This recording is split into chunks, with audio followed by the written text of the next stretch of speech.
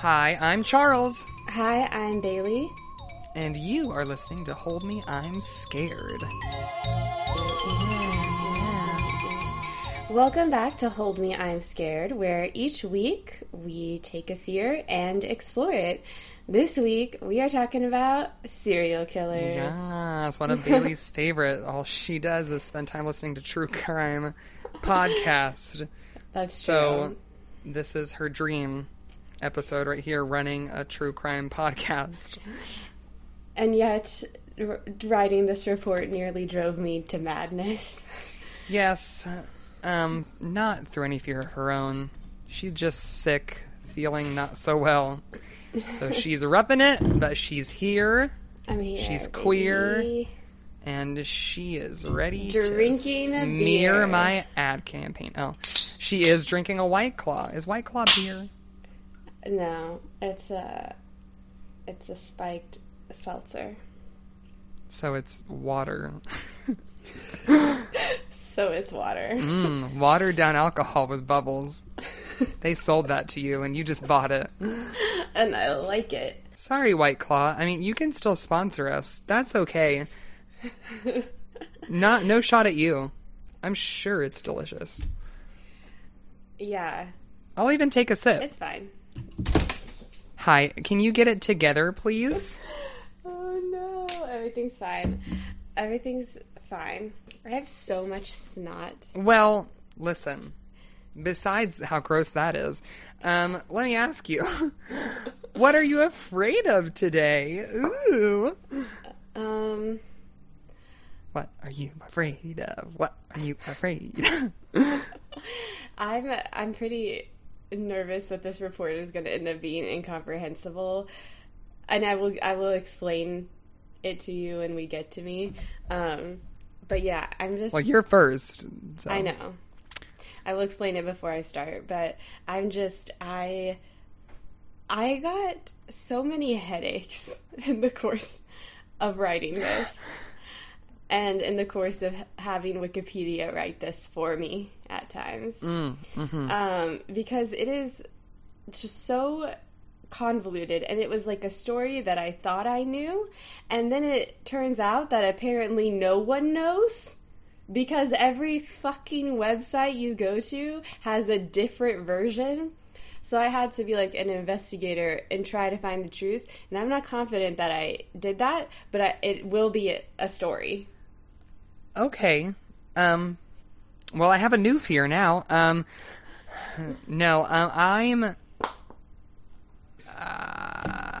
afraid today of lawnmowers. I know what you're saying. Charles, lawnmowers, that's so random. Well, I had a coworker who, her lawnmower got caught on a tree. She has like a zero-turn mower, and it started to flip backwards while she was on it. So she stuck her hand up on the tree branch, tried to push herself back down, and then her arm got stuck, twisted in between the branches. Yeah, so she's doing all right. The blades did not fall on her. She was not cut up into a million pieces. She's mostly doing fine. Yeah, just pretty shell-shocked, as anyone might be. So lawnmowers can be fun, but can also be your death. Lawnmowers. Look for that at episode 20. Man, yeah, I remember being like really afraid of the weed whacker when I was a kid. The weed whacker. Do you remember the weed whackers? Yes, Bailey, I remember weed whackers. Do you remember weed whackers? Do you remember the sky? Do you remember trees? Well, I guess it's just that now that I live in a city, I like never see them. But I used to live out in the country, and so we'd use them all the time. And my mother just like drilled this fear into me. She was like, if you see someone using a weed whacker, do not go near them, because at any moment a rock could fly out and smack you in the face and blind you. I mean, that's pretty dramatic. She was right about the rock. As far as blinding goes, not sure how accurate that one is. Rocks it could do fly happen. up. If a rock hit you in the eye, you might be blind. Okay, but honestly, probably what's going to happen most of the time is you're going to be like, ow, where'd that come from? I don't know, man. We had a rock, like, crack a window in our house once. Well, maybe you should have been nicer to rocks. Maybe Dwayne The Rock Johnson. He's so good looking, even still. I saw on TikTok that you did that thing where you're supposed to, like, sing along whenever you're attracted to a person, and you sang along with him. We were singing along at all different people. Yeah. Well, we do not I don't know share if you've the same noticed. taste in men. Yeah, I don't know if you noticed this. You go for scrawny, tall, pale, weird dudes who aren't like exactly Slender weird. Man. Like Slender Man who frequents the coffee shop. I go for guys who look like a rectangle and who look like they eat footballs for lunch. Yeah. Your boyfriends could beat up my boyfriends. Yeah. And we like it that your way. boyfriend might be able to outsmart mine. So listen, I've got some facts and figures, man. I sure do. I love that for you and for me. Okay, so this is from thephobiawikia.org. There actually is a name for the fear of murderers or serial killers in specific called phoniasophobia. Phoniasophobia.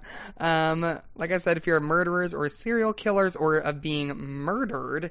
The fear is usually triggered after hearing news that somebody got murdered or of hearing of a person on a killing spree, or more rarely encountering people who killed other people. Oh my god, I think that happened to me.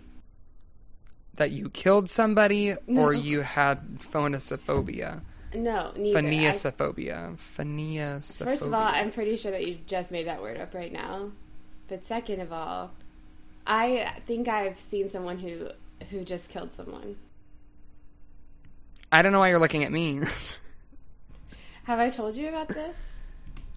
I went to Austin to visit my friend who was going to college there. You have friends? Well, not anymore. Oh. I'm just kidding. No, I do. But I went to visit them at college, and while we were there, someone got stabbed on campus. And they, like, sent out this alert to all of the students describing the person who, like, did the stabbing. Also, weirdly, I was at the time at a hookah bar with the Austin, Texas football team. I don't know how that happened. Okay. But, so we decided to go back to the dorm, right? Because there's, like, a stabber on the loose. And on the way back to the dorm, we pass this guy who, like, fit the exact description of the person from the alert. Like, was wearing the exact same clothes, was, like, the right height, and they had, like, he, like, had his hands, like, in his pockets and, like, looked all weird, and we both noticed it, and we just tried not to make eye contact and went back to the dorm. But they had, like, their jacket, like, pulled really, like, tight over their shirt and, like, their hands in their pockets, and he looked like exactly like the guy that was described. And it could have been. However, it could have just been some cold dude in Austin, Texas in the summertime.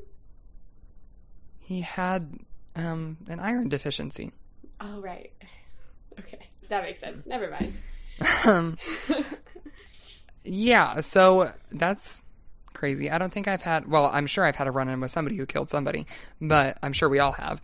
But, I mean, I feel like that's statistically possible. I feel like it's, yes, possible. Not probable, but possible. So people suffering from phoniasophobia would usually lead to anthrophobia, which is the fear of people as anybody could kill them, and then thanatophobia, which is the fear of death as an act of killing as an act of killing result in death. That's not a real sentence. That's definitely not a sentence. Okay, well, we're just going to continue. From Psychology Today, we have, it says, it's called, the article is called, Do You Have Real Fear Serial Killers? I think it has more words than that. But it says, in reality, the number of serial killers is quite low. Gary Rogers, a retired homicide detective and forensic coroner who became a crime writer, commented that less than 1% of murders in the U.S. are at the hands of a serial killer. That number's around 300 serial killers currently in existence, making up to 0.00064 of the U.S. population. So, now, you still can be murdered, but probably not at the hands of a serial killer. So that's good. Also, we have from abbajournal.com called Serial Killings Are Waning. The number of serial killings actually surged in the 1980s and has been dropping ever since. So that's hopeful. In 1987, there were 198 separate serial killers active in the U.S., compared to only 43 in 2015 and 2 in 2019. The database defines serial killing as the unlawful killing of 2 or more victims by the same offender in separate events. And when a serial killing is defined as the killing of 3 or more victims, the number drops to 138 serial killers operating in 1987, 26 in 2015, and the number still remains at 2 for 2019.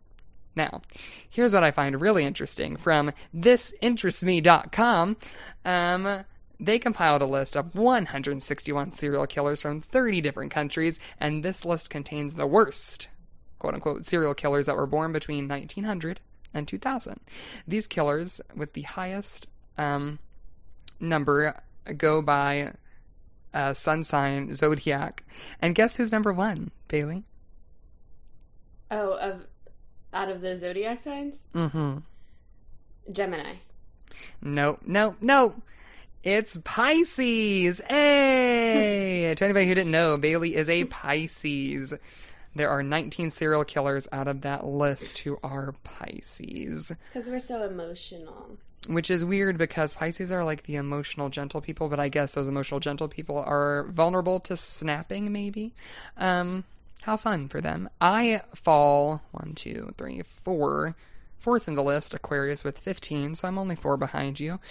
It's because people see us as emotionally cold, and maybe we just get mad about it. And we're also very weird. Scorpio is next. Who is surprised? Under Pisces. Yeah, that makes sense. Scorpio tracks. Scorpio, the scorpion, they got the tail. What, you don't like that? Well, it just... They've got the tail. Nothing to do with anything. Have you seen a scorpion's tail?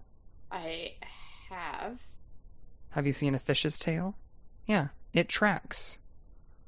So, zodiac signs with tails are more likely to kill. Yes. Wow. Thank you for bringing these important facts to the discussion today, Charles. I mean, I know it doesn't make sense according to this whole list. And just in case you would like to all hear where you fall on the list, I will read it as follows from top to bottom. We have Pisces at number 1, Scorpio, Sagittarius, Aquarius, Capricorn, Aries, Cancer, Taurus, Gemini, Leo, Libra, and with the least killings, Virgo. Congratulations, Virgo. We're all very, very proud of you. Is that the first time you've heard that? Probably. So, Bailey. Yes. You have a little story? I do, and I have a would you rather. Okay, so okay. Would you rather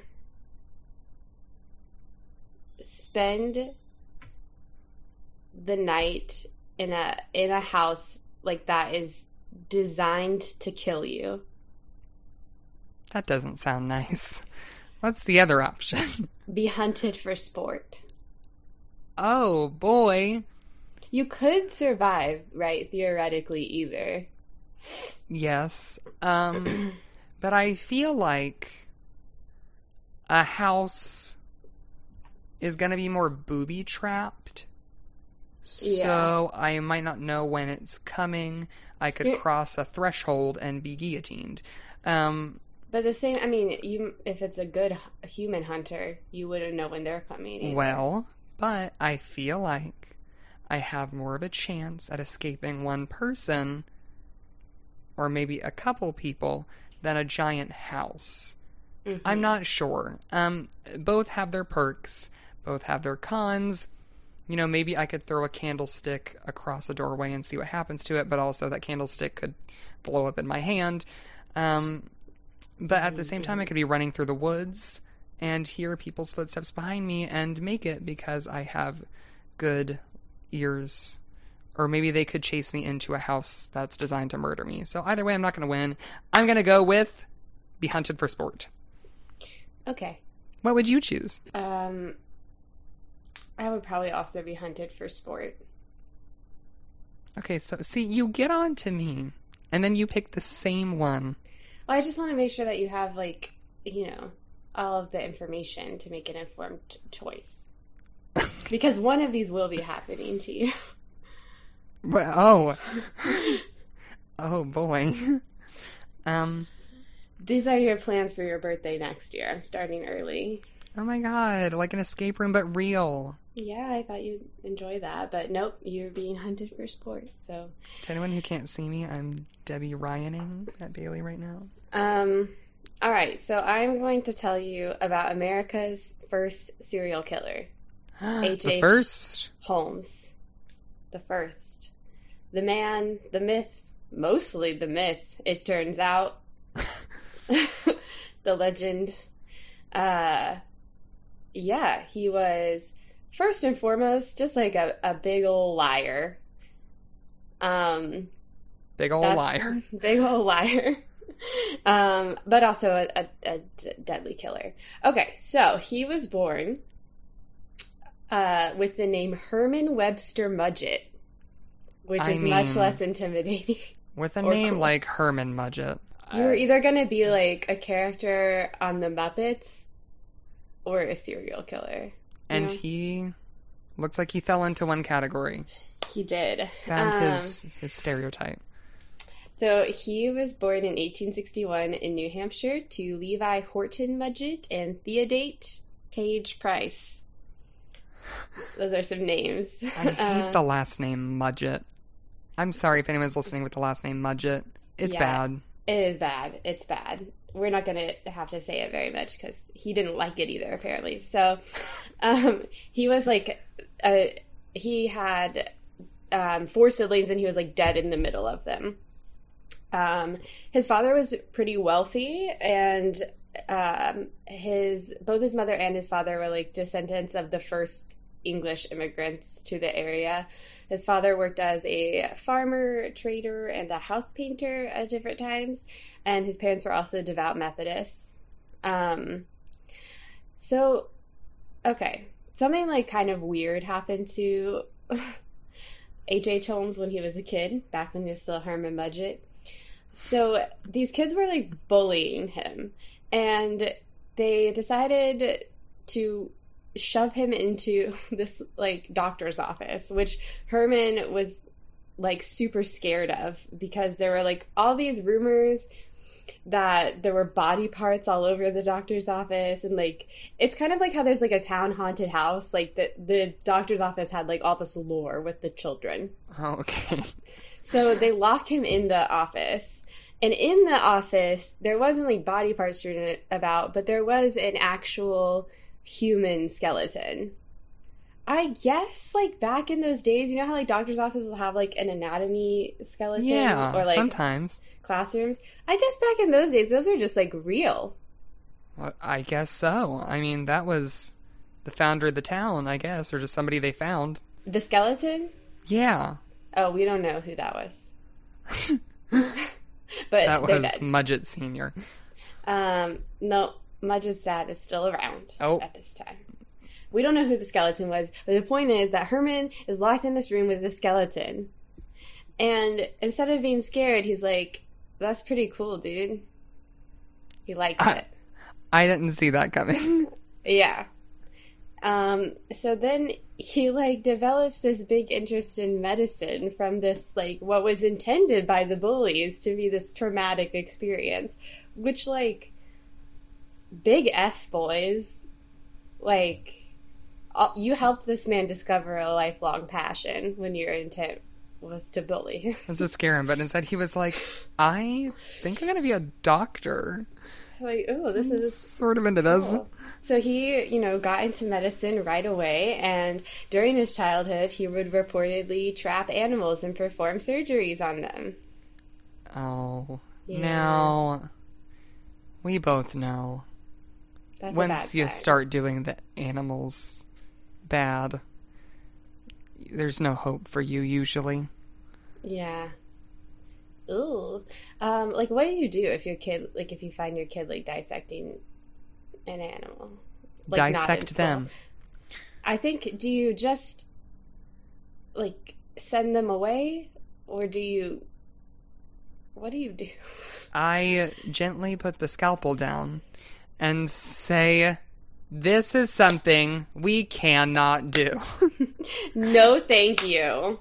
We cannot do this in the house. We cannot do this, period. This is not okay. I have a family that I babysit for, and we tell their kiddo, he's learning not to hit. So we say hands are not for hitting. So he'd have to be like, Herman, hands are not for dismembering animals. Right, or animals are for petting, not dismembering. It's also rumored that he might have killed a childhood playmate. Okay. We don't know. Look, we're picking up. I found that, and then there was no elaboration on it at all. It's just he also might have killed a kid. Anyway, he went to college. So, at the age of 16, he graduates from Phillips Exeter Academy, and the next year he marries his first wife, Clara Leverline, in Alton, and they have a son, Robert Leverline Mudgett, who was born on February 3rd in 1880. What's her last name? Leverline? Lovering. Lovering. Does it end with a G? Yeah.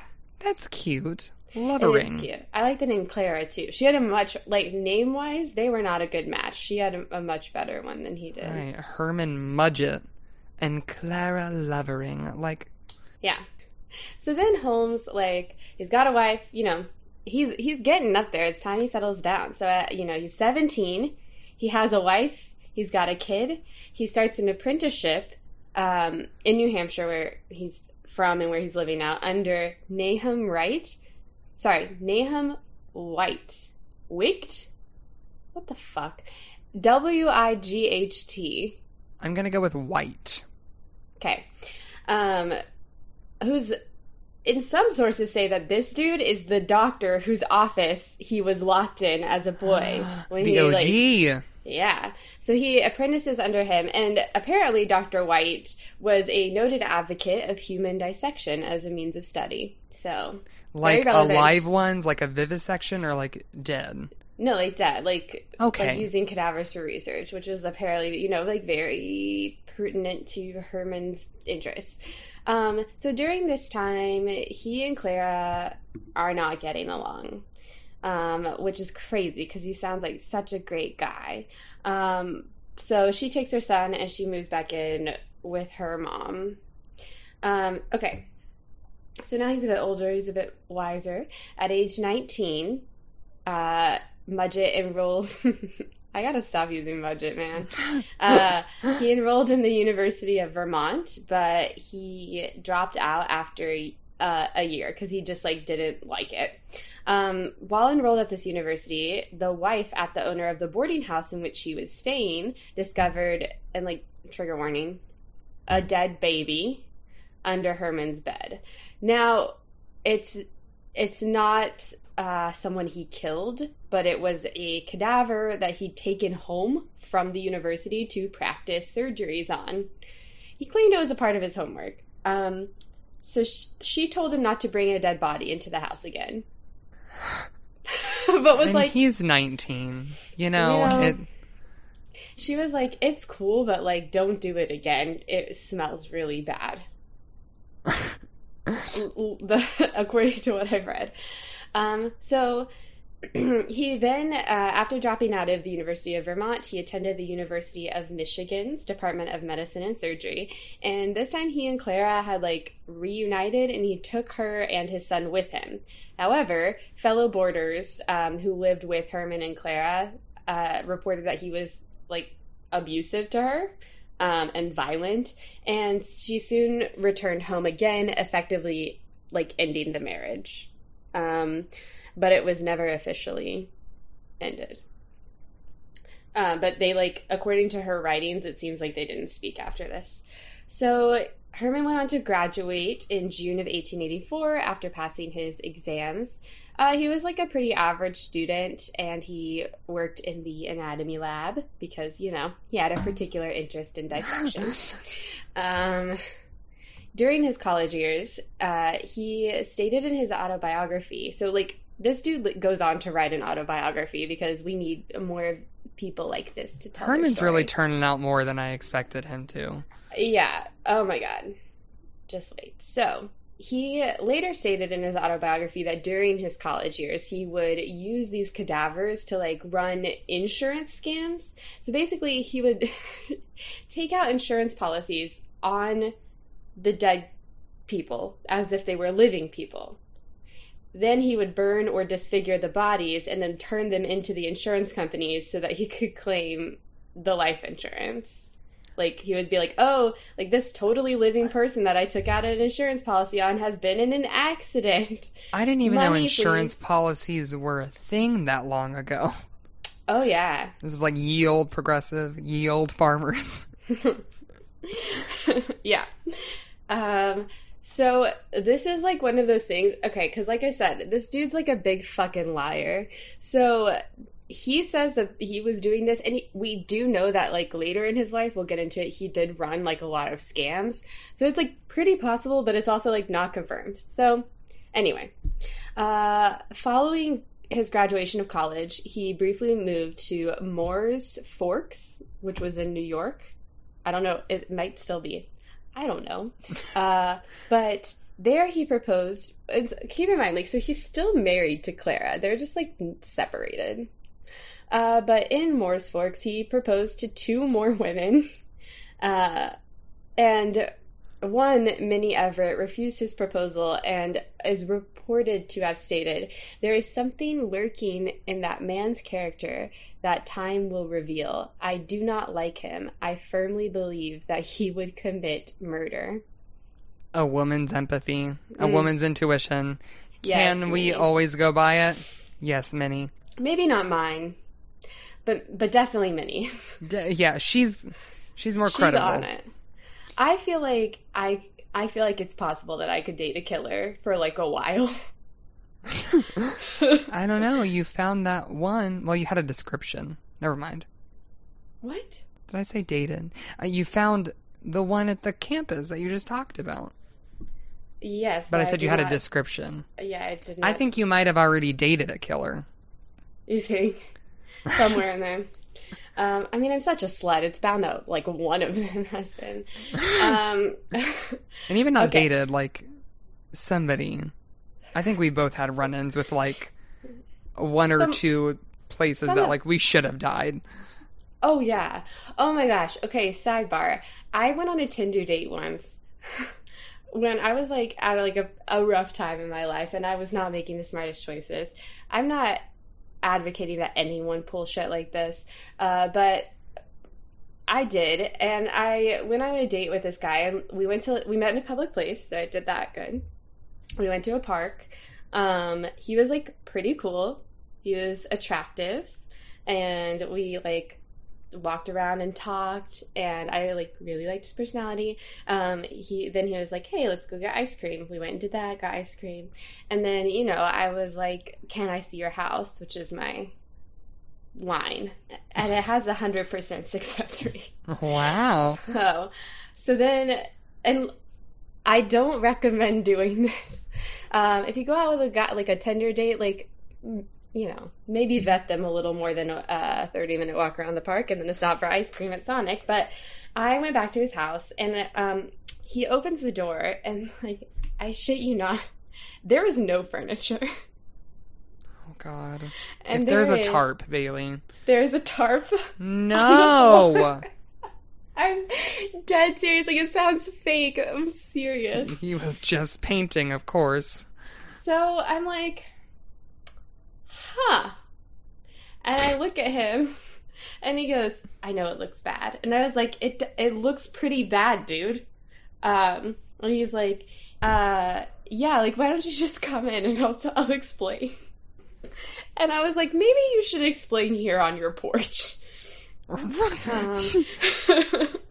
I get wrapped up in that tarp. And he told me, like, hey, I just got a new job in, like, a neighboring city. I'm moving there. All of my furniture is already there. But, like, I have, like, a TV, and I have booze, and I have a blanket, and we can, like, watch a movie. And I was like, sure, okay, I'm willing to believe this. And it turned out it was true. And he, like, it was all true. We, like, stayed Snapchat friends for, like, years. And he would randomly send me videos of him doing celebrity impersonations. And that's See, how I went on a date where I should have been murdered. I think you might have just not been the victim that day. You know? You think? You passed the vibe check.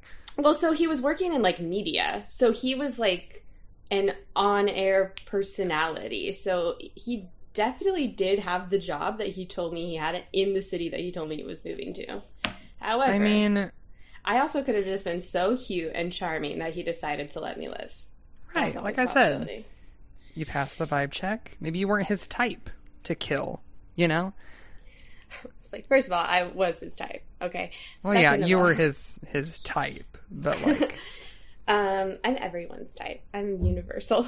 I mean, would you like me to continue the sidebar with my almost death, or would you like me to save mine for later? No, why not? I probably only have, like, 2 hours left in my story. Oh, God. That was another one of my fears. Listen, I'm pretty sure I've been in a lot of very dangerous situations where I should not have been with men. However, there was one that I didn't even pull the right card first, okay? Here's just a PSA. Somebody that you meet on the internet, don't meet them at a date at their house. It's not a good idea. Did I die? No, I'm still talking to you. However, I walk in and he's like, this is my room. His room is the garage. Not totally weird, but it just gives that, like, murdery vibe. He also is a fantastic painter, and he primarily paints male bodies, okay? I appreciate male body beauty, for sure. But it also kind of gives the impression, like, maybe each one he paints is each one he's killed. He didn't look great. He kind of looked like, you saw his picture, right? Whenever you selected him. I wasn't at a good place in my life. I would have at least gotten murdered by a hot person. Yeah, he looked like a serial killer. Great. It was not my usual type. Kind of ugly in the face. What if he listens to this podcast and you really hurt his feelings? He can get over it. He also was a horrible kisser. You know when you kiss somebody, there's like a push and a pull, a nice little rhythm. Okay, there was not that. It was like a dubstep remix played backwards through some sort of strange filter. Like it was just, it kind of felt like kissing a fish who was scared. It also was swallowing gallons of water. Okay. Yeah, we watched a horror movie that set the wrong tone, The Conjuring. He fell asleep while holding me, which sounds nice until I realized he was holding my wrist with one hand, and every time I moved, his grip would tighten. Oh my God, I dude, was like what the fuck? Trapped in the clutches, quite literally, of this man. And he tried to like make moves on me and advances when I told him like I wasn't like ready for that. Like, we just met, right? And he was like, kept like trying to, and I was like, dude, like, stop. And he finally did. And then I was like, I'm gonna set an alarm because like I have like somewhere to be, quote unquote, tomorrow. I was like, I have work tomorrow or whatever I said. And he was like, okay. And so then I set an alarm, and you know, my good actor side kicked in and was like, Charles, when this alarm goes off, you have to be convincing. You don't want to leave, but you have to leave, unfortunately. So the alarm went off, and I just kind of stretched for a minute and was like, oh my gosh, we both fell asleep. That's crazy. And he was like, oh my gosh, yeah, like, I don't really want you to leave. And I was like, oh my gosh, like, I really don't either. And I pulled him in for a gross fish mouth kiss, and I was like, I'm gonna sell this real quick. And like, while I'm doing it, I'm like slipping on my shoes and like grabbing myself and be like, oh my gosh, like, this is crazy. Like, I just don't want to go. Like, I can't believe we met. Like, I feel so fortunate to have met you. Ew. I don't know. So that's too much. You don't need to do all of that. I don't know exactly what I did. All I know is that one time after I slept with a guy, he asked me if I wanted to go get breakfast, and I just laughed at him and walked out the door. Listen, I was not exactly smart, but I was smart enough to... I don't know. I played how I felt, because I felt like if I were just going to run, he would have stopped me. That's what I felt in my soul. Okay. Is that if I were just to bolt, he was going to like... And he was bigger and stronger than me, so like he could have just grabbed and whatever. So I like slunk my way to the door and was like, see you later. And the moment I closed the door behind me, which I got like a slight look into his living room, it was like dimly lit. Didn't look like there was much furniture, but well, he's living in the garage, so. Well, yeah. So I went straight towards my van, and as I like locked my van and turned my the ignition on and the lights lit up the front of his house, he was just staring through the front of his blinds, like his head. I just saw like his head and like the light reflected in his glasses, and he was like peeking through the blinds, like staring at me. And I was like, oh my God. I was like, Charles, get out of here. And then I texted him and was like, yeah, this isn't going to work out. And he was like, yeah, I figured. And I was like, okay, bye. It turns out your acting wasn't as convincing as you thought it was. I think he said it figured because I didn't text him at all the next day when he was like, oh, whatever. And then like I didn't text him back. Yeah, you were definitely going to die. Yeah. Anyway, back to, that's one of those mudget situations. I'm going to use that as like a new curse. We've all met a mudget. We've all met a mudget. Who's your mudget? Comment on our social media. We can be found on Facebook and Twitter and Instagram at Hold Me, I'm Scared. Or HMIS Pod. You can also, if you have a story you want to tell us about your mudget, you can email it to hmispod@gmail.com, and we will read it on the air. Yeah, well, or like anything that was like related to any of our past stories. We definitely like... I'd love to hear it. Even honestly. If something just like weird happened to you, we want to hear about it. Right? Did you cough and sneeze at the same time? What came out? Don't email us that. But anything that's like even remotely related to anything scary, please send our way. hmispod@gmail.com. We would love to hear about it. Okay, back to Mudget. Minnie Everett. He poses to her. She's like, this dude is a killer. Okay. So this is in New York, where he'd moved after he graduated. He also, in New York, got a reputation as, like, a swindler or a con. He did, like, everything possible to avoid paying his rent. Like, made up every, like, excuse and, like, I don't know, just straight up lied to people. There was also a rumor that spread that he'd been seen with a boy who later disappeared. When he was like questioned about it, he said that the boy had returned to his hometown in Massachusetts, but he quickly left town in the middle of the night after that rumor gained traction. And his debts help you out. Yeah, and his debts had also piled up at this point, so whether it's that or the fact that he killed a boy or both, we're not sure. But anyway, he bolts in the night and heads to Chicago. Okay, so is it his intention to find work in a drugstore in Chicago? But he gets there and he realizes that he needs a pharmacy license to do that. So he goes to Springfield and he does this like 3-day examination and he passes. And when he passes, it's announced in the paper, because I guess like they fucking announced anything in the paper in the 1800s. But it's announced in the paper that Henry Howard Holmes has passed the bar for pharmacy education, whatever. Get it, Mudget. That is the first time that this alias is used. And now he's no longer Herman Mudgett, he's H.H. Holmes. Ooh. Okay, so on the way back to Chicago, he had spent some time in Minneapolis, where he started dating and then married a woman named Myrta Belknap. Now, keep in mind, he's literally still married to Clara. He's proposed to other women, but they were, like, smart enough to say no. Not that I'm blaming Myrta. That sounded bad. Anyway, Myrta, I guess was like, okay, this is so mean, but she was reported to be, like, ugly. Myrta. But her parents were rich. And sometimes that's the same as being beautiful. So that was all that H.H. Holmes needed. So he takes Myrta. They move to Chicago. And he gets a job working at a pharmacy as H.H. Holmes. Okay, so this story, like I said, H.H. Holmes was like a huge fucking liar. And then like also is the 1800s, so journalistic integrity is not super a thing.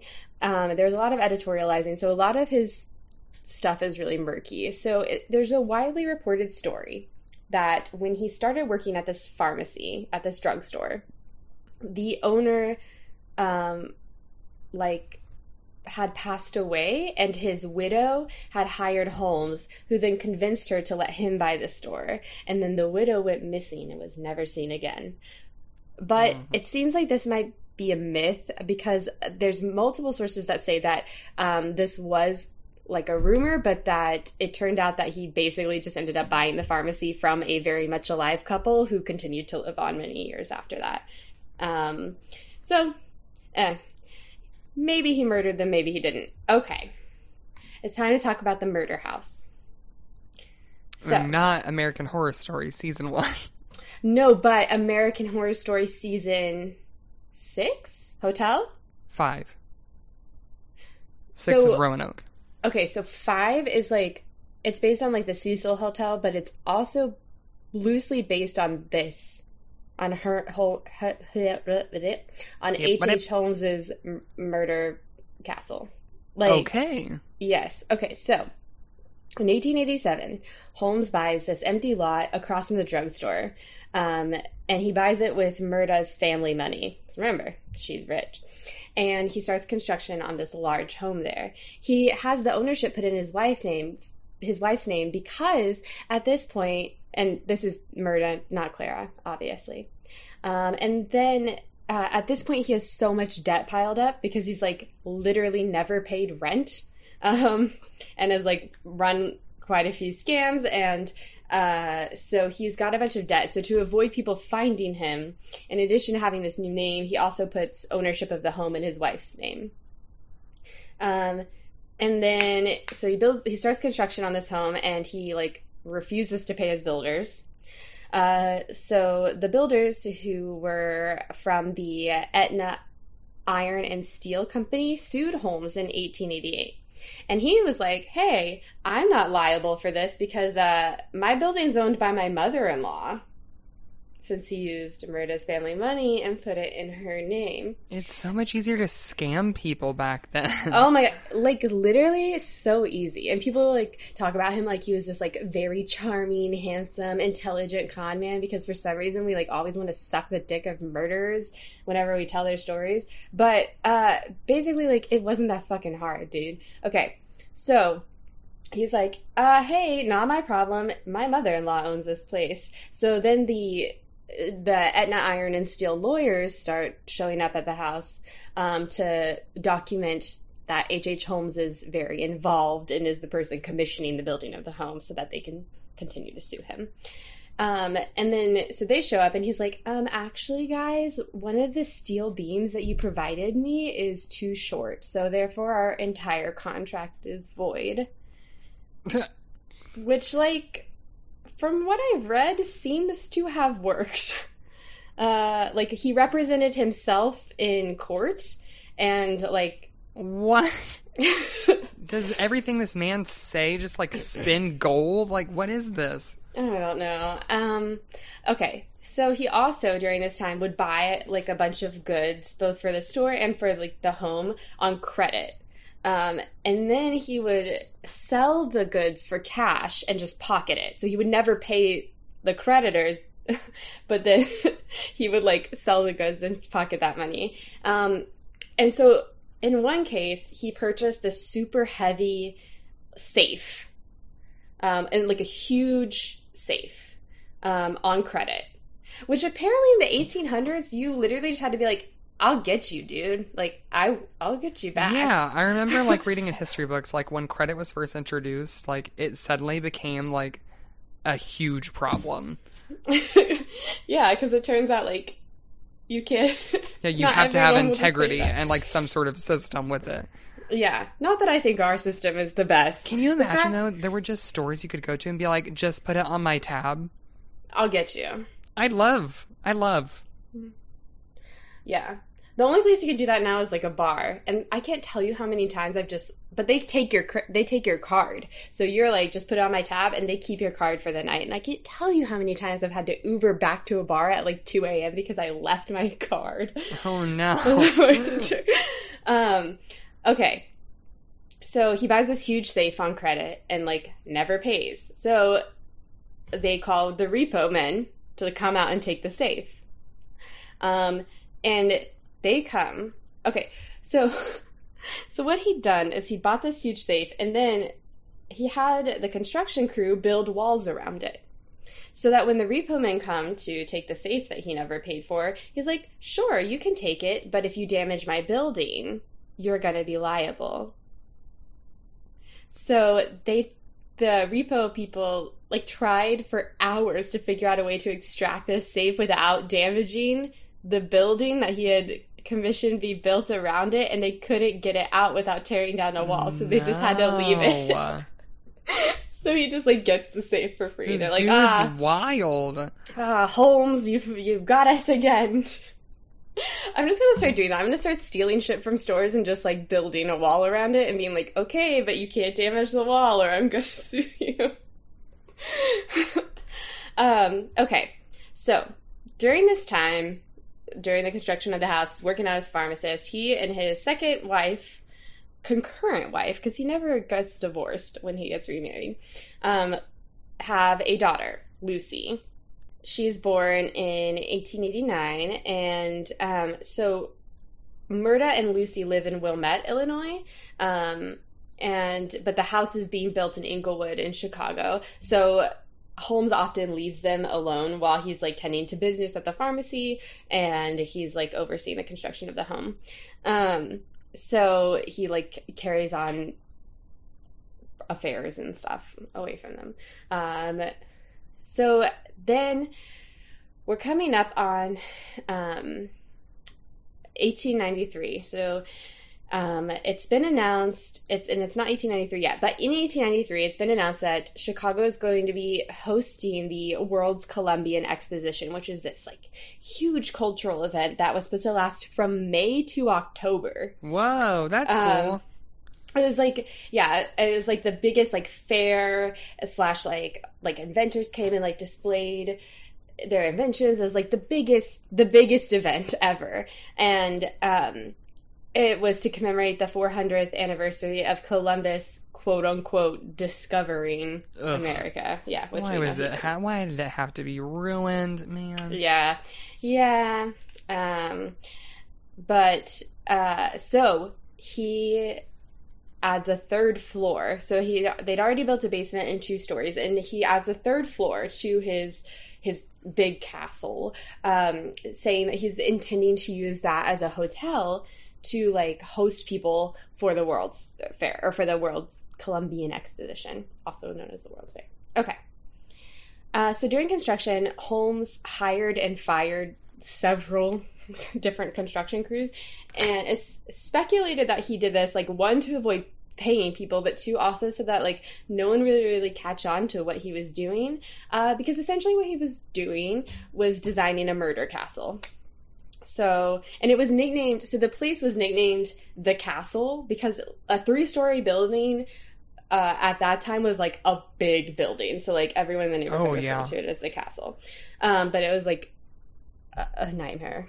So the castle had like 3 stories, and 2 upper levels contained Holmes' office and over 100 rooms that were to be used as living quarters. So some of these rooms were soundproof and contained gas lines. Like, now that's sus, Mr. Mudgett. Yeah, they contained gas lines like directly into the room. So that Holmes could asphyxiate people. And then throughout the building, there were also like trapdoors, peepholes, stairways that led to nowhere, and chutes that led into the basement. And the basement was designed like a lab for Holmes. It had a dissecting table, a stretching rack, and a furnace that was used as like a crematorium. Sometimes he would like send bodies down the chute, and like it's rumored that he would, sometimes with an assistant maybe, but like dissect them, skin them, and then sell them as human skeleton models to medical schools. The impact one's childhood can have. Right. And then he also would sometimes like cremate bodies or put them into acid vats, because he had those in the basement too. This is wild. So that's what he's making. And he has like, you know, his pharmacy is successful because he never pays for anything. So it's just all profit. So he's like making good money, and he has some employees, and they start to kind of notice some strange things. He once asked a worker to like step inside the safe. You remember the safe that he bought, or that he not bought, and like was like, hey, when I close this door, scream as loud as you can. I want to see if this is soundproof. And then a janitor at the pharmacy said that Holmes once showed him a collection of fake beards and various other disguises. Just, you know, normal stuff. Very normal. So, let's talk about the murders. Okay. So in 1890, Holmes so this is like he's gearing up to build, like he's in construction for this hotel on the 3rd floor of his building, and he decides that he's going to sell his drugstore business, but he, like, of course this was a scam. So when the new owner took possession of the store, the repo men come back and they're like, yeah, we're here to take all of the store's stock because it was never paid for. And so Holmes, like... And he built walls around him very quickly. So he just, like, erected, like, 80 tiny walls around each individual item of stock. Okay. But Holmes, like, he didn't work at the drugstore anymore, but he was, you know, having construction and the lot across from it, and he just, like, hung around there a lot. So he happened to be there when one of his new investors showed up. And that investor, and, like, this is when, like, stuff's getting repossessed and, like, ooh. And that investor inexplicably collapses outside the store. But luckily, Holmes is the first person to go to render aid, and he pours this brown liquid down the man's throat, and the man dies. And What's that is, brown like, liquid, Bailey? That's, like, the most, like, universally accepted, like, as his first, like, confirmed murder. Everything before this has been, like, pretty much a rumor. But, like, would I put it past him? No. Okay. But I guess, like, nothing really comes of that, and it's just like, man, it's the 1800s. That's weird. Like, there's there's no, like, DNA, like, testing. There's no, like, whatever. Yeah, it's or, like, just toxicology reports. It's like, yeah. He sure is dead, all right. Weird. So another one of his early murder victims. So remember, his wife and his daughter are, like, sometimes that they're living in Wilmette, and they do eventually move to the house in Inglewood, the murder castle. But I'm not sure exactly when this takes place, but one of his early murder victims is a mistress that he had, Julia Smith. So Julia was married to Ned Connor, and they had moved into Holmes Building. They'd been working at the pharmacy. And after Julia's husband found out that his wife was having an affair with H.H. Holmes, he was like, I'm out of here. So he quits the job at the pharmacy, and he leaves Julia and their daughter Pearl behind. So Julia takes custody of Pearl, and she stays at the hotel and continues dating Holmes. On Christmas Eve of 1891, Julia and her daughter Pearl disappeared. Holmes later claimed that Julia had died during an abortion that went awry, but what happened to them was never confirmed, but it's widely believed that he killed them. Come on. Another woman, Emmeline Cigrand, she was also likely a mistress of H.H. Holmes. She had begun working in the building the following year after Julia and Pearl disappeared, and she disappeared that December. So, Julia and Pearl disappear in December of 1891, and then in December of 1892, Emmeline disappears. So... Come on, Mudgett. I just never find her. Okay. So, that's 1892. 1893, an actress named Minnie Williams, or she was a retired actress, moves to Chicago. And Holmes says that he met her at an employment office, but there are rumors that they may have already known each other. But regardless, she moves to Chicago. He offers her a job at the hotel as a stenographer. And while she's working for him, he somehow manages to persuade Minnie to give him the deed to her house in Fort Worth, or to this property that she owns there, to not him actually, to Alexander Bond.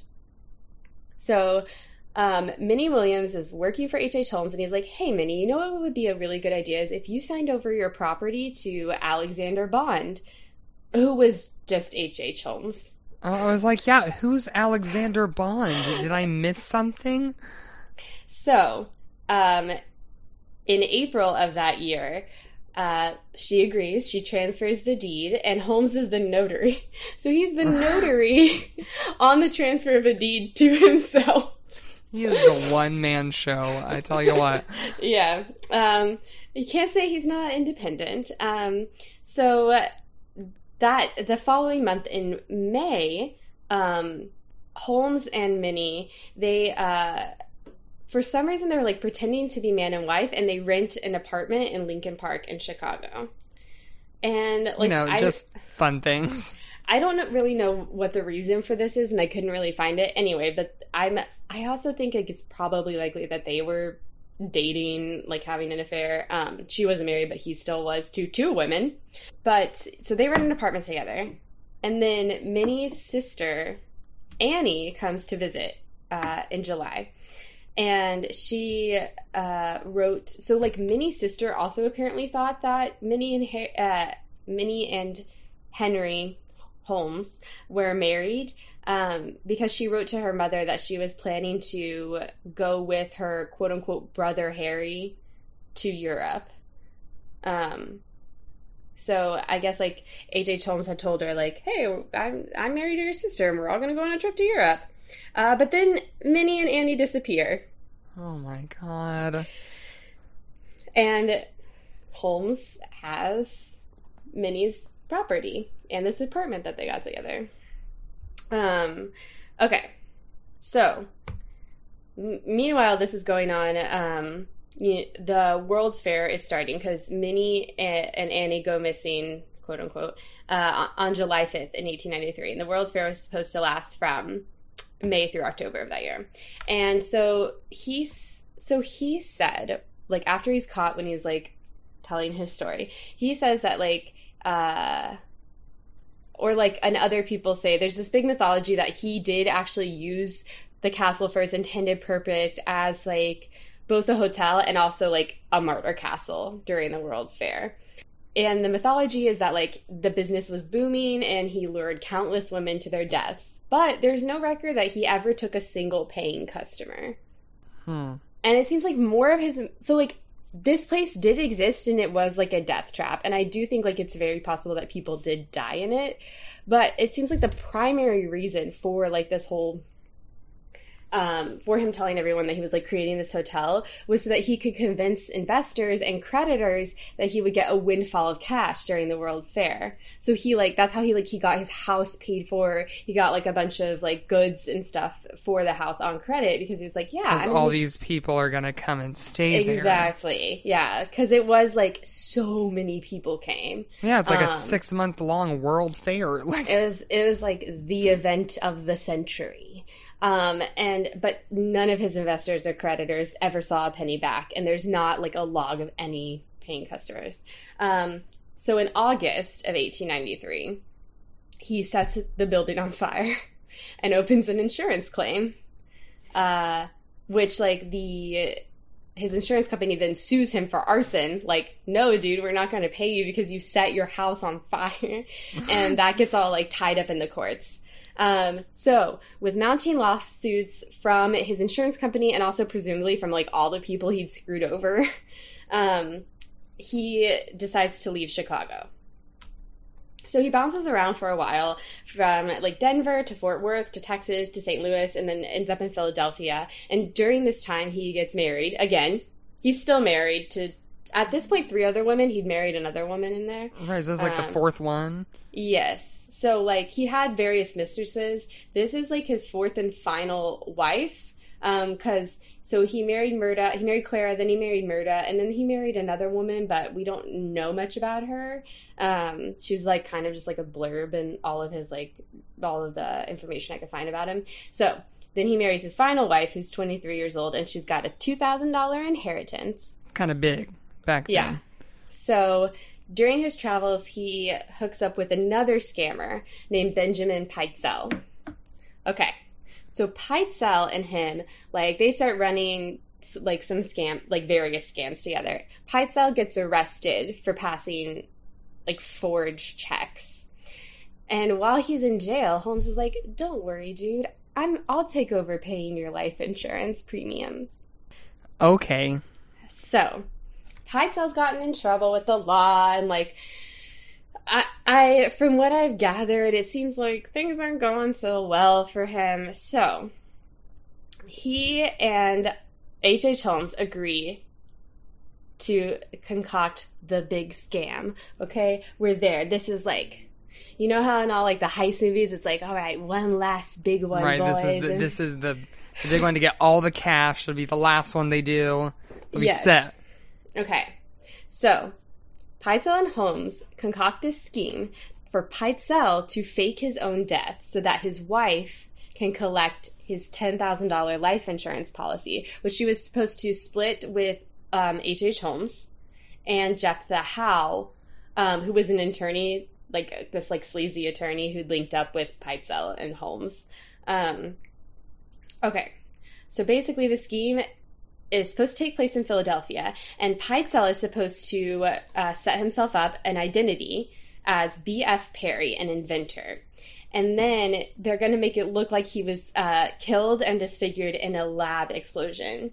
So Holmes is like, I know how to do this, man. I did it back in my college days. I'm just going to get a cadaver. We're going to blow it up. We'll say it's you because it's the 1800s. Everybody will be like, yep, sure. And then your wife will get the money. We'll split it. Okay. But... so it's like sometimes it's reported like Pitezel got cold feet, but for whatever reason, throughout the planning of this scheme, one night Holmes shows up at Pitezel's door, and they, like, drink a little bit, and Holmes knocks him unconscious with chloroform, and then sets his body on fire. This dude is too much. Like, it's too much. Yeah. He's like, what is he doing, dude? Like, I don't know. He's like the owner of Chicago and America, and like, and he has got so many wives. And then he's finally found like another person who seems to be like almost as shitty as he is. And he's like, instead, I'm just gonna kill him. Like, I'm gonna. Right. Might as well, you know. So when Holmes is later caught, he talks about killing Peitzel, and he says that Peitzel was still alive after he was chloroformed, and so he was like alive when he was set on fire. But he was unconscious. But then like forensic evidence, I guess what they could figure out in the 1800s was that the chloroform had actually been administered after Peitzel was already dead. No. And that, yeah. And they think, like, it's, like, speculated that this was, like, to, like, fake, like, that Holmes did this to, like, try to, like, fake a suicide in case he was charged with murder. I don't know. It's very confusing. So he, like, goes to Peitzel's insurance company and is like, yep, he's dead, and he was, and is like, here's his corpse, because that's how you used to like collect insurance. You just like be like, there's their dead body, money please. But the money goes to Peitzel's wife, who Holmes has convinced, no, dude, like Peitzel is not dead. It's the scheme. Like he's still alive. He's in hiding, so she doesn't even know. Oh my god, he is like. I guess he just must be one of those, like, real convincing people. I guess, like, you know, like a lot of serial killers are, like that Charm or whatever. Like, why does everyone believe this man? Yeah. I don't know. So, but, like, I mean, Peitzel and Holmes had been, like, partners, right? So, I mean, I guess, and, like, they had a scheme that they would do this very thing. That they would fake his death, present a so body. She has really no reason to, like, not believe him. Okay, but so then like she gets the money. He's like, it's part of the scam. He takes his cut, and then he's like, listen, your children should like be in my custody. 3 of her 5 children, Alice, Nellie, and Howard. And so her oldest daughter and her youngest daughter stay with Mrs. Peitzel, and he takes the kids to Canada, and he also like takes Miss Peitzel on a parallel route, and he's like all the while like using all these aliases as he's traveling and just being like really weird. And Mrs. Peitzel still thinks like her husband's actually like alive. He like moves Mrs. Peitzel. So basically, Holmes presents the real corpse of Peitzel to the insurance, and like he collects the insurance payouts because Peitzel's wife thinks like it's part of the scam, because Holmes has convinced her that it's part of the scam and it's not like his real body, it's the cadaver, just like they'd planned. Okay, then he also, and the reasons for this are unclear, but he convinces Mrs. Peitzel to let him have custody of like 3 of her 5 children, Alice, Nellie, and Howard. Which is crazy. Yeah, and then like when Mrs. Peitzel like inquires after his children, he like continuously lies about their whereabouts, and he takes them to Canada. And while he's traveling like to Canada with them, he like uses multiple aliases, and then he realizes like en route with the children that he is wanted for like various crimes, like insurance fraud, all the like schemes that he's done. They're not like, he hasn't like been caught for murder yet, but he's wanted for like all the like schemes that he's pulled. So I think like he may have like panicked, but unfortunately he murders the three children, Alice, Nellie, and Howard. So Alice and Nellie, who are like a little older, he forced them into a large trunk and locked them inside. Then he drilled a hole in the lid of the trunk, and he put a hose in the hole and then attached one end of the hose to a gas line and then asphyxiated the girls. Oh my God. And he poisoned 8-year-old Howard. So I'm wondering if, like, maybe he was, because it's unclear, like, why he took the children. And I'm wondering if, like, maybe he was planning on, like, somehow, like, getting money, like, or like some, like, maybe, life insurance policy on the kids, like, maybe something. He was going to take out life insurance on the kids. Or maybe at this point he's just bored, you know, like. Yeah.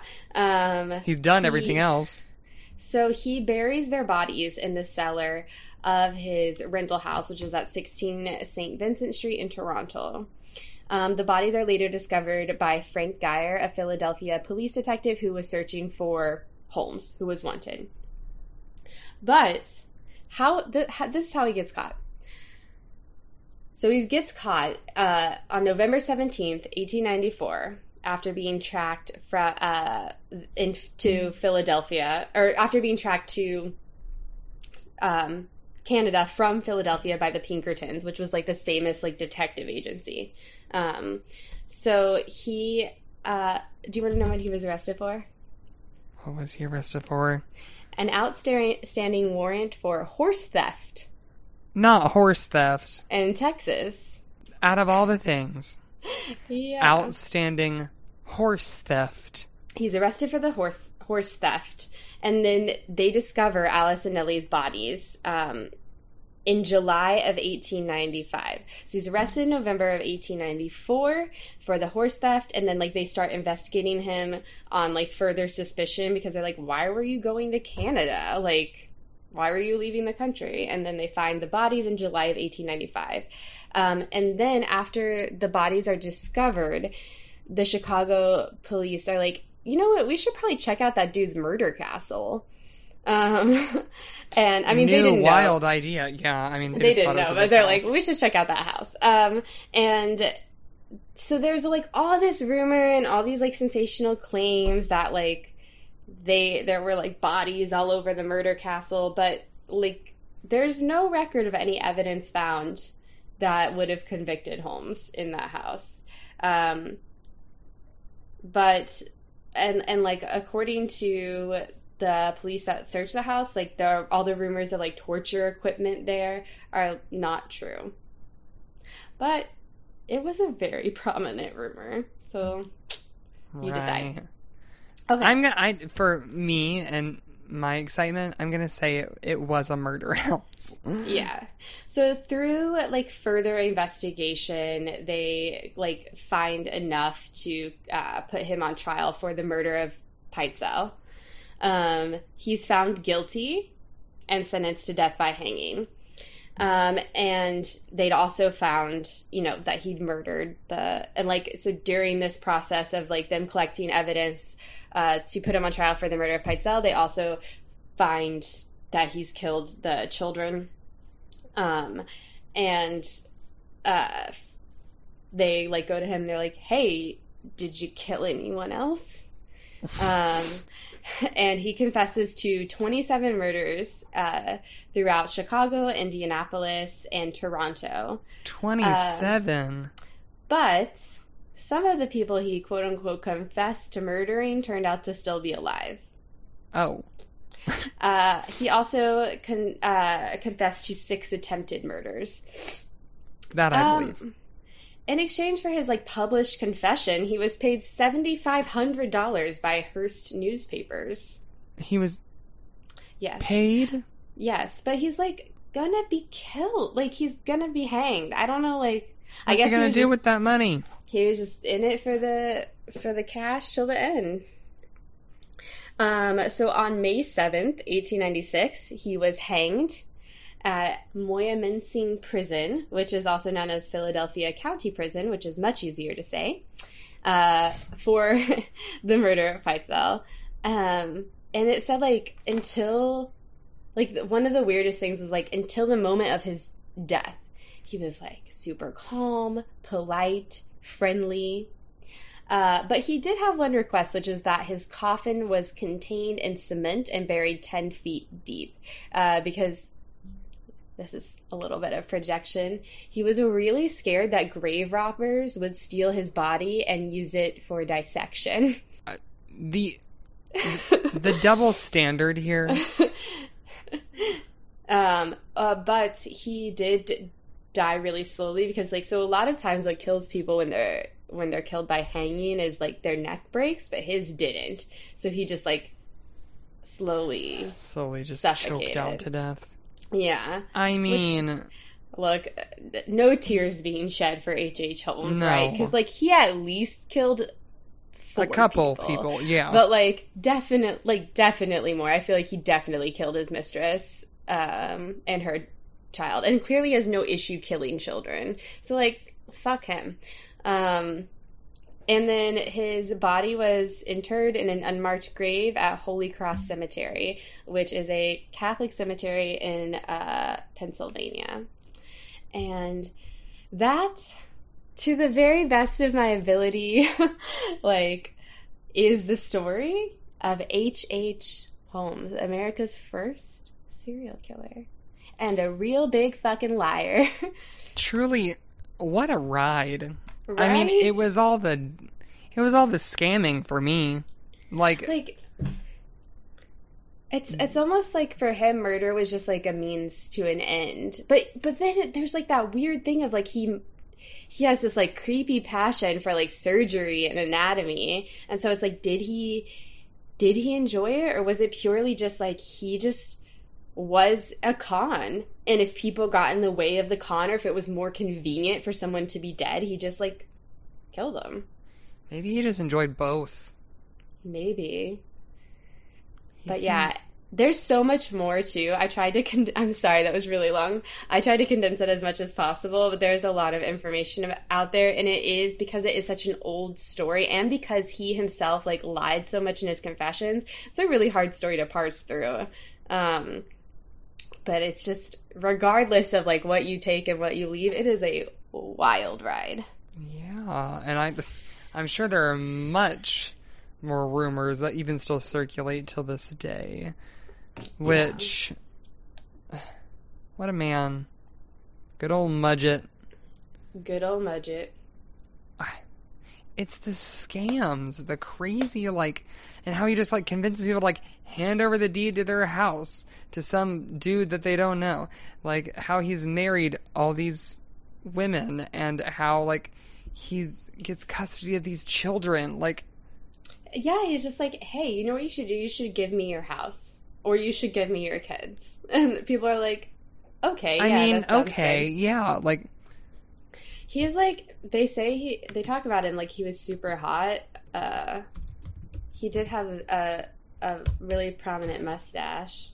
Oh, did he have a photograph taken? He has, like, yeah, I'll show you pictures of him. Why does he look exactly like I pictured him to look? Really? Bailey will post a picture on our social media, but I mean, he's not ugly. He's not hot. He does look like your average dude. She wasn't wrong. Mustache, bowler hat. Think of like a cartoon villain. Yes, typical white cartoon villain. I mean, he's got a good face shape. I can see him being very like charismatic and believable. Yeah, but I feel like we, like, for some reason, we make murderers out to be, like, hotter than they are. Yeah. We're like, oh, they were so charming, and, like, so... And I'm like... I know, people are like, Ted Bundy was so charming. Like, honestly, I would have talked to Ted Bundy. I'm like, Ted Bundy was a solid 3, okay? Like... yeah. On a good day. Like... He's not, like, ugly, but he's just, like... To me, he just looks like a normal guy, you know? Honestly, this dude's cuter than Ted Bundy. Well, most dudes are cuter than Ted Bundy. For real. We're not on the Bundy train. No, we're not. Yeah, I don't know why everyone is so horny for murder. Yeah. Gross. So, speaking of murder, and you mentioned Toronto, I'm doing okay, I'm not going to tell you who it is quite yet, and I'm going to try not to like give it away too much, so you kind of have like the little element of surprise. But I'm doing the Toronto Village serial killer, and this was the time period is like 2010 to 2018, so this is like really recent. And I don't know. I did a nice old timey one. You're doing a new one. I know. I didn't know how I didn't hear about this.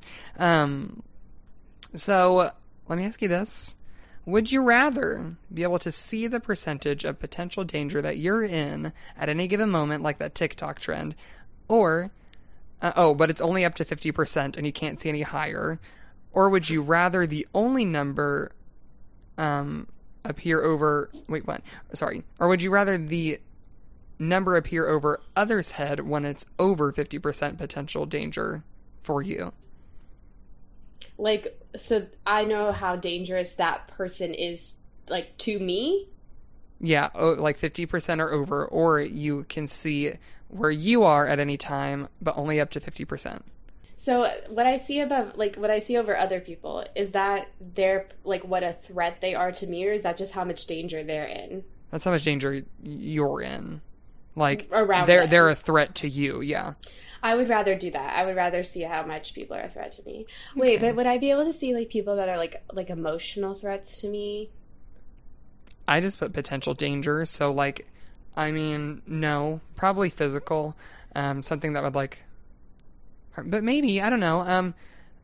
But also, like, sometimes it could be, like, somebody who's literally 50-50 and be just, like, 51%. And, like, that's weird. You know? Yeah. I wouldn't go above 10%. I'd be like, I'm only sticking with people I could definitely best in physical combat. Well, but you can only see it if, like... Oh, I can only see if it's above 50, if it's them. Yeah, 50 or above if it's somebody else. And for you, it's only 0 to 50. Okay, yes, I would still rather see other people, because if they're above 50, I'm not taking that chance. That's too high. Right. Yeah. I feel like that could be the better chance... But also, I don't know. It might be kind of nice to know, like, if you see 50 for you, or, like, you're not seeing a reading because, like, maybe, or, like, it's either just, like, stuck at 50, or, like, you don't see a reading for you, so you know it might be higher and you're not sure exactly what it is. Like, that could be really useful. So, I feel like I would go with the other person. Yeah. Because that would probably be, like, less of a time, but that's also really scary. Like, and useful, maybe, but... What if I was, like, a 70% threat to you this whole time, and you had no idea? Have to end the friendship. And then your number goes up to 95. I'm actively holding a knife. You have no idea where it came from. So... Like I said, I am doing the Toronto Village serial killer. I got this from a TV episode, Pulling Another You. This is called Catching a Serial Killer. It says his name, but I won't say it till the end. Full episode from Oxygen, which is like a Canadian show, I believe, maybe? No, it's a television network. That's I knew that. But oh, you mean the show is Canadian? Maybe. I don't know. I thought Oxygen was different colors. This is yellow and black. I thought Oxygen was like... pink and white. Well, they recently, in the last few years, did they do a rebrand? Yeah, from like kind of like a spinoff of Lifetime, which was like more focused on like reality and kind of geared towards like women. And then they found out like what women really want is just crime, so they've turned into an all true crime network now. Wild, yeah, because they used to just be like Real Housewives. Now it's true crime. Yeah, baby. Okay, well, and then I guess it's just the old American Oxygen. So. We have a couple things here, okay? We have city workers. We have a mall Santa. White hair, kind smile, affable, okay? These all things describe a picture of a man who is like a grandpa that you trust. However, we know that looks only take us so far. So, we find ourselves in Toronto, Canada. And in Toronto, like any big city, there are little neighborhoods and pockets of communities. So they have like Little Italy, Koreatown, and The Village. And The Village is the LGBTQ plus centered neighborhood, so think painted rainbow sidewalks and rainbow signs that say no hate, wonderful things like that.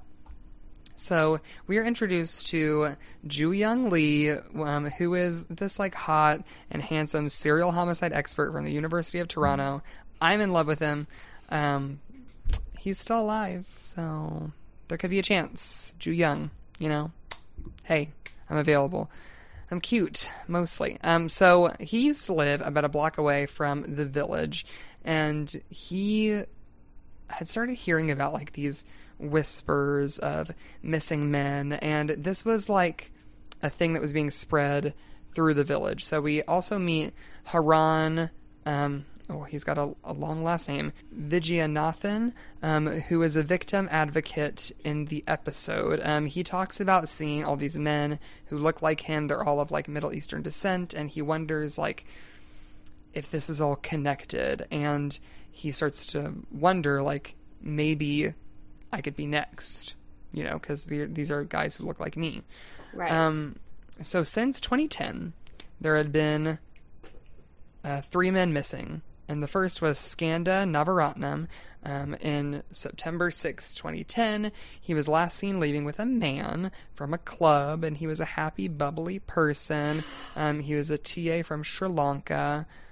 What do you know about this? Yeah, I think I do. Maybe, okay.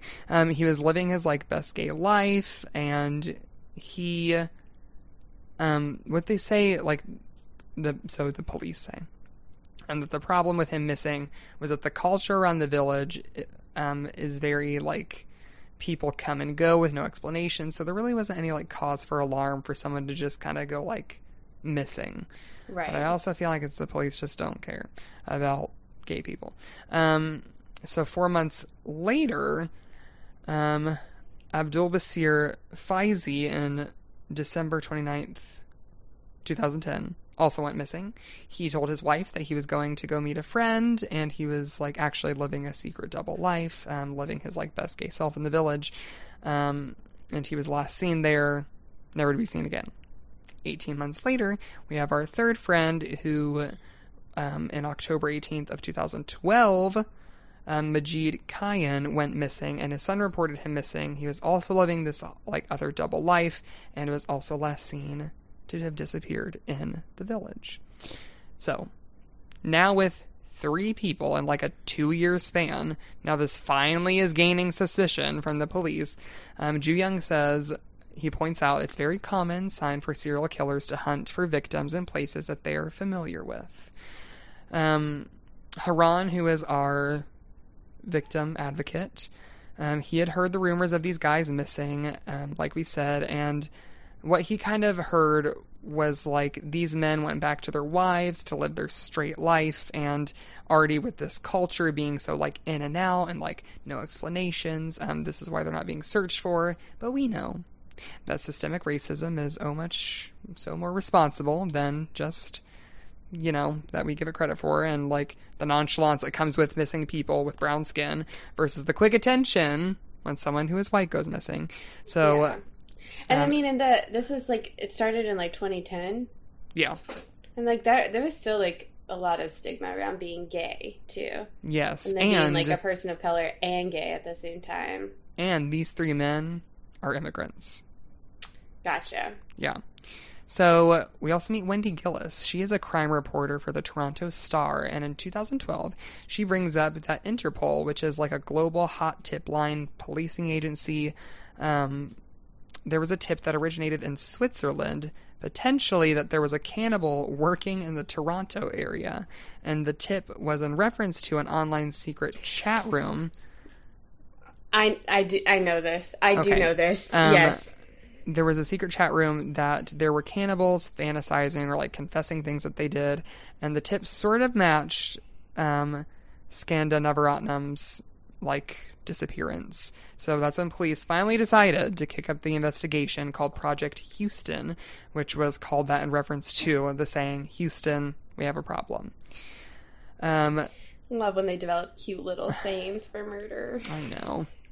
So the police went to Switzerland and also, like, are investigating still in Toronto, and they found James Brunton, who was the actual OG poster of this, like, cannibal, like, ring thing.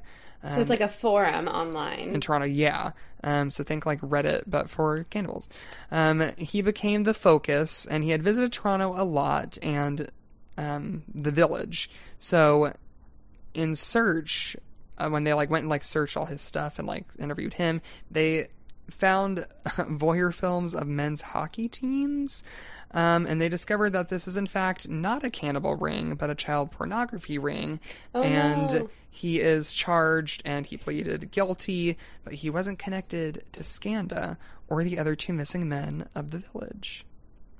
So, things die down, and it goes back down to just like a missing persons case. We are now in 2013 of June, and Toronto police made a public appeal about the 3 men, so now we have like a little bit of an uproar with people trying to give information, and we find an email address that was linked to Skanda. It was in his phone and in his notebook in his writing, and the email is silverfox with 2 X's 51 at hotmail.com.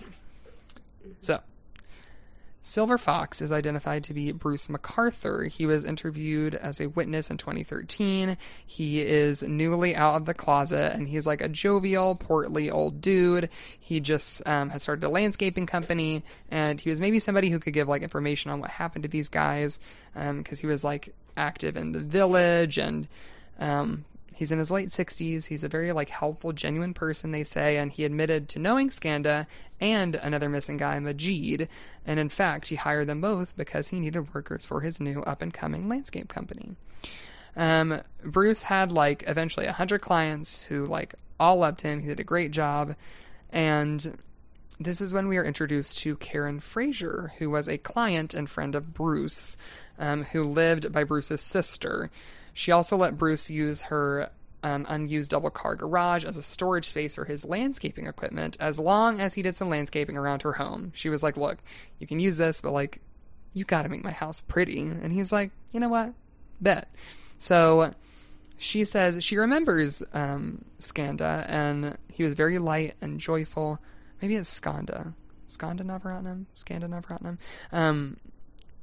But yeah, she said he was like very light and joyful, and she talked to him multiple times, and he would laugh, and she would make jokes about Bruce, and Bruce never really caught on and never really understood like that they were all laughing at his expense, and Skanda would understand right away, and she just like loved that dynamic.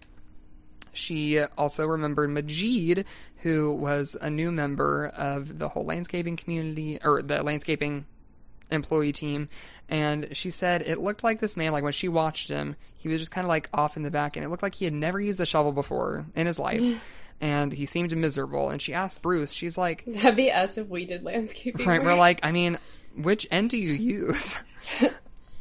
We have to be outside. We have to do it outside. Outside for this. We're not just sitting. Okay, I thought we were gonna look at flower. Okay, I can't swim.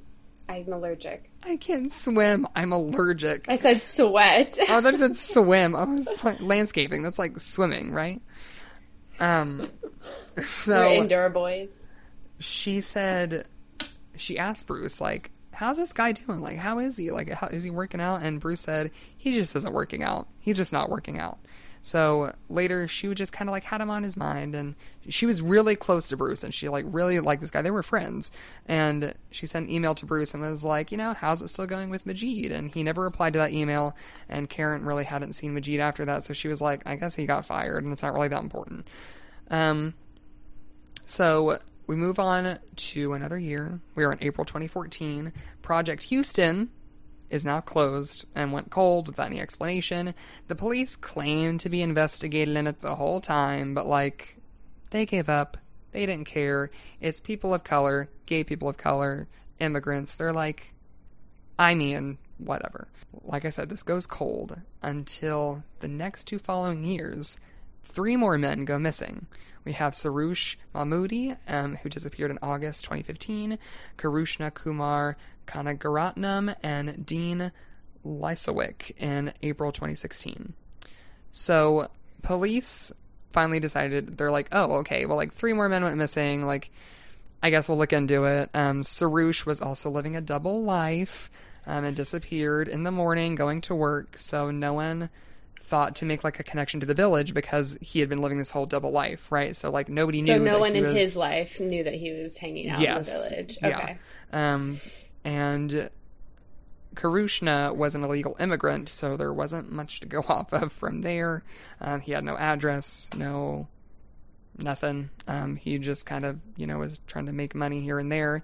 And then we have Dean, who was a homeless sex worker. Now, Dean was kind of the wild card up to this point because he was gay, but he was the only white man this far.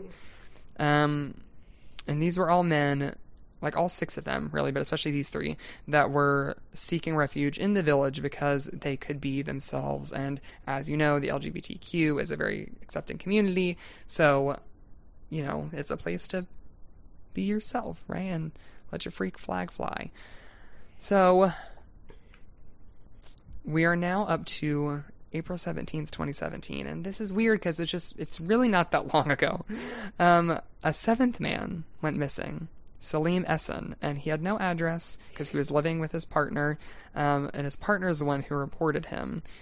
And Ju Young kind of pops in and says that serial killers go for vulnerable people, and after a while they start to get prideful that people aren't finding them out, and this is when sometimes they get sloppy. So, even still with Salim missing, like, nobody's really doing anything about this. The police are just like, yeah, these men are missing, but it's the village, It's the gays. People come and go. Right. But this is where things get kicked up, baby, because June 26th, 2017, Andrew Kinsman goes missing, and he is a very largely connected LGBTQ person in the village. He had like a set routine and schedule as he was a superintendent at an apartment, and importantly enough, he's white. So, of course, and he's like a quote-unquote upstanding citizen. So he's not just like a sex worker like Dean's, like nobody cared about. It's this guy who's like a big, affable guy in the community. So this was the catalyst. And when you're saying this stuff, you're saying it from the perspective of police. Right, from the perspective of the police, this is not how we feel. No, this is like literally from the perspective of this is from the perspective of the police. So this is the catalyst. Did you know that, like, I know at least in America they used to use, like, this term for, like, sex workers or, like, marginalized communities in police reporting, no persons involved. So, like, if a sex worker was murdered, it would be marked as NPI, no persons involved. What does that even mean? That's wild.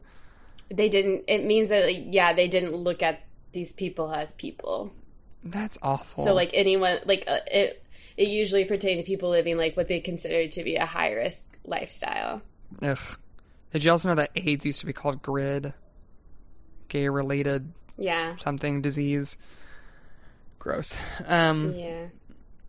So... everyone should look more into the history of policing and marginalized communities. We already know that it's like a really dark, shitty history, but there's always more to learn. Yes, there's always more to find out. So yeah, Andrew Kinsman dying was like the catalyst for police to open up this whole investigation again. They did this big meeting in the village with like 300 people, and Toronto police are there, and they launch Project Prism.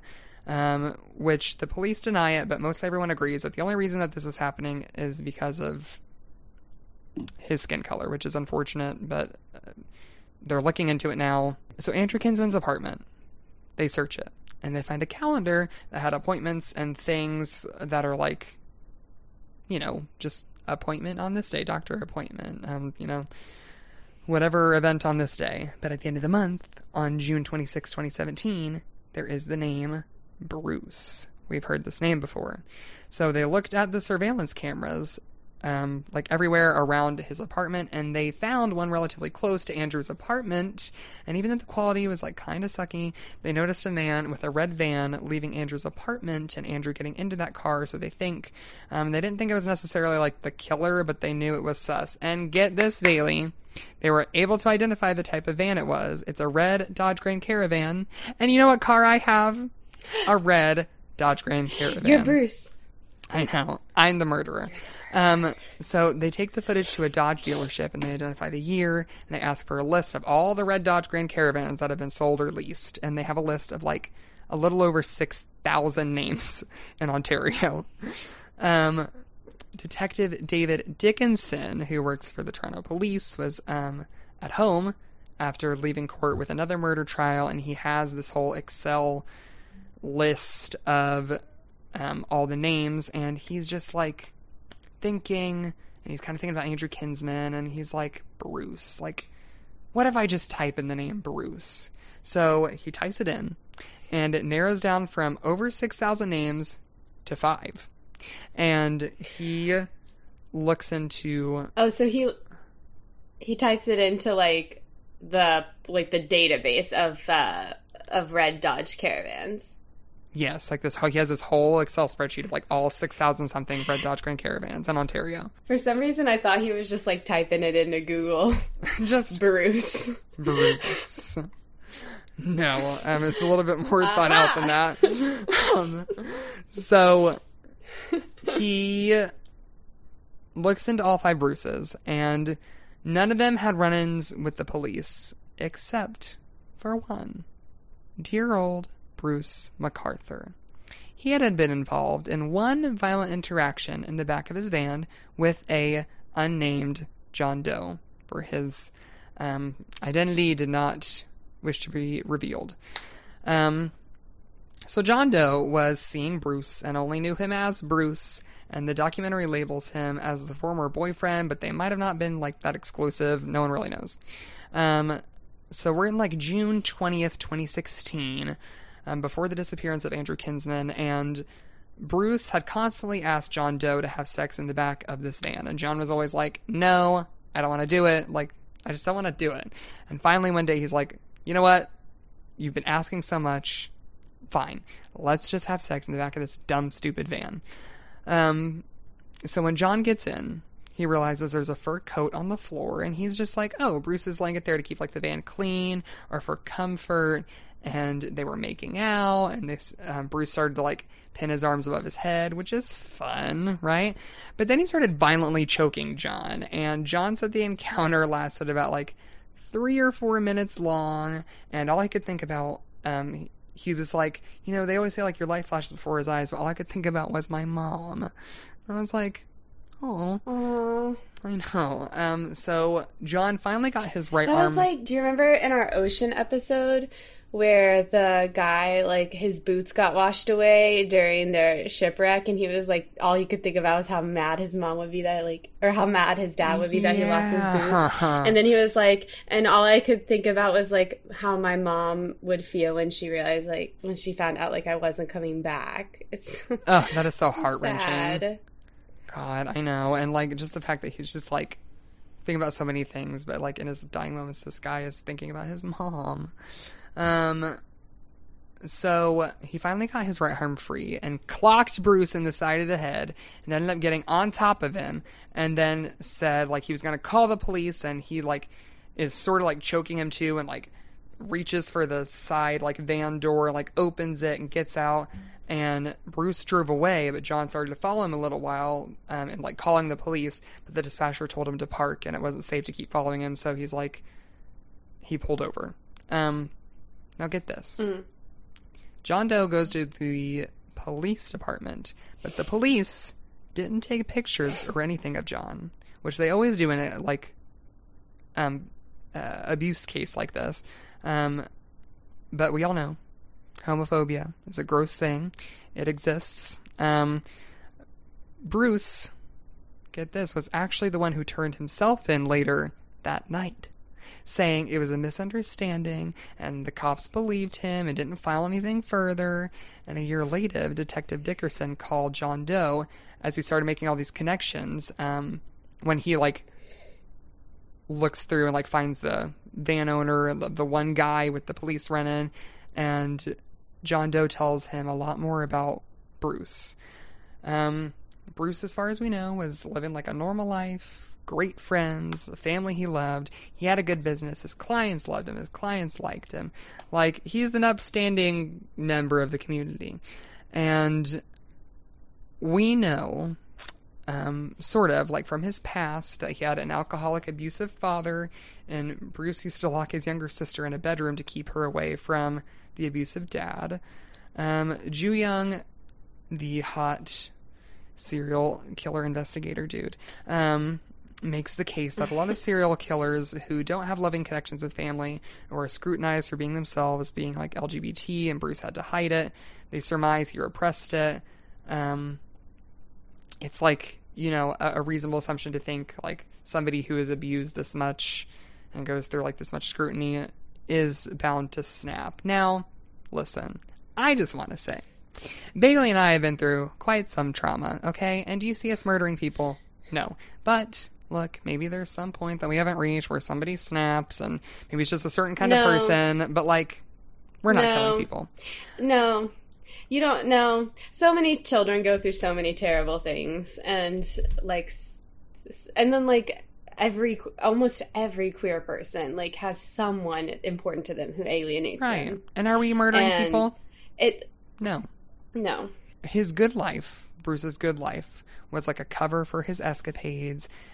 He was outed to his wife that he was gay by another member of like the LGBT community there in Toronto, and this gave him like a big resentment towards the community. As his seemingly like perfect life began to fall apart, he moved out, divorced, and came to like living as his true self, like in the village. And I'm guessing by now we all know Bruce is the murderer. The police decided to search for his vehicle because in this time between like the whole John Doe thing and Andrew Kinsman, he sells off his red Dodge Grand Caravan to just like a wrecking yard, and he the police are looking for it, and they look for it for like weeks, and finally find his van that thankfully had not been wrecked yet, which is like very, very lucky. And they analyzed this van for about a month, and then found a tiny droplet about the size of the head of a pencil that belonged to Andrew Kinsman.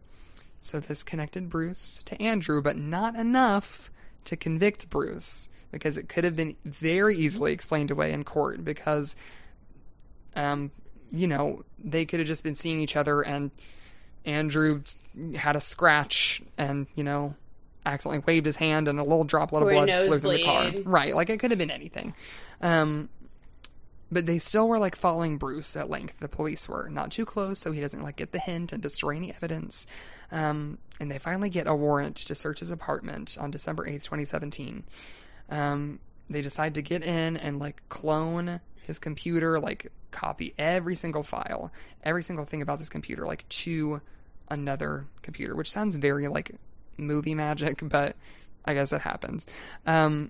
So they're about halfway through, because like, so they're halfway through cloning the computer, and they have already got like Bruce's schedule down pretty much to a T, but the police who are in the apartment get the tip that Bruce actually is changing up his whole routine and he's coming back to the apartment. So like they have to get out of there. And so the lady, Wendy, she's like, it was very like movie style. She was like, I wouldn't have believed it, you know, had it not been like a real thing. She was like, but they're up to like 50% and Bruce is coming back home, and they're like, we just got to cancel it. Like, we don't know if we have enough time. Like, we're going to run into him. And it's just like this whole like flashing back and forth and back and forth. So they only get about 50% of this computer, but they decide they're going to comb through what they have. And they do find a lot of pictures of men, photos of happy times with Andrew, Bruce and Andrew together. and they find ghosts of deleted images of a flyer for Project Houston. Remember, this is the very first investigation of the 3 original missing men. So they finally find a picture of a man who appears to be dead on Bruce's bed. And this is one of the latest victims, Salim Essen. So they can now charge him for murder because they also find a picture of Andrew dead and then the other missing men who appeared to be deceased. Oh my goodness, right? So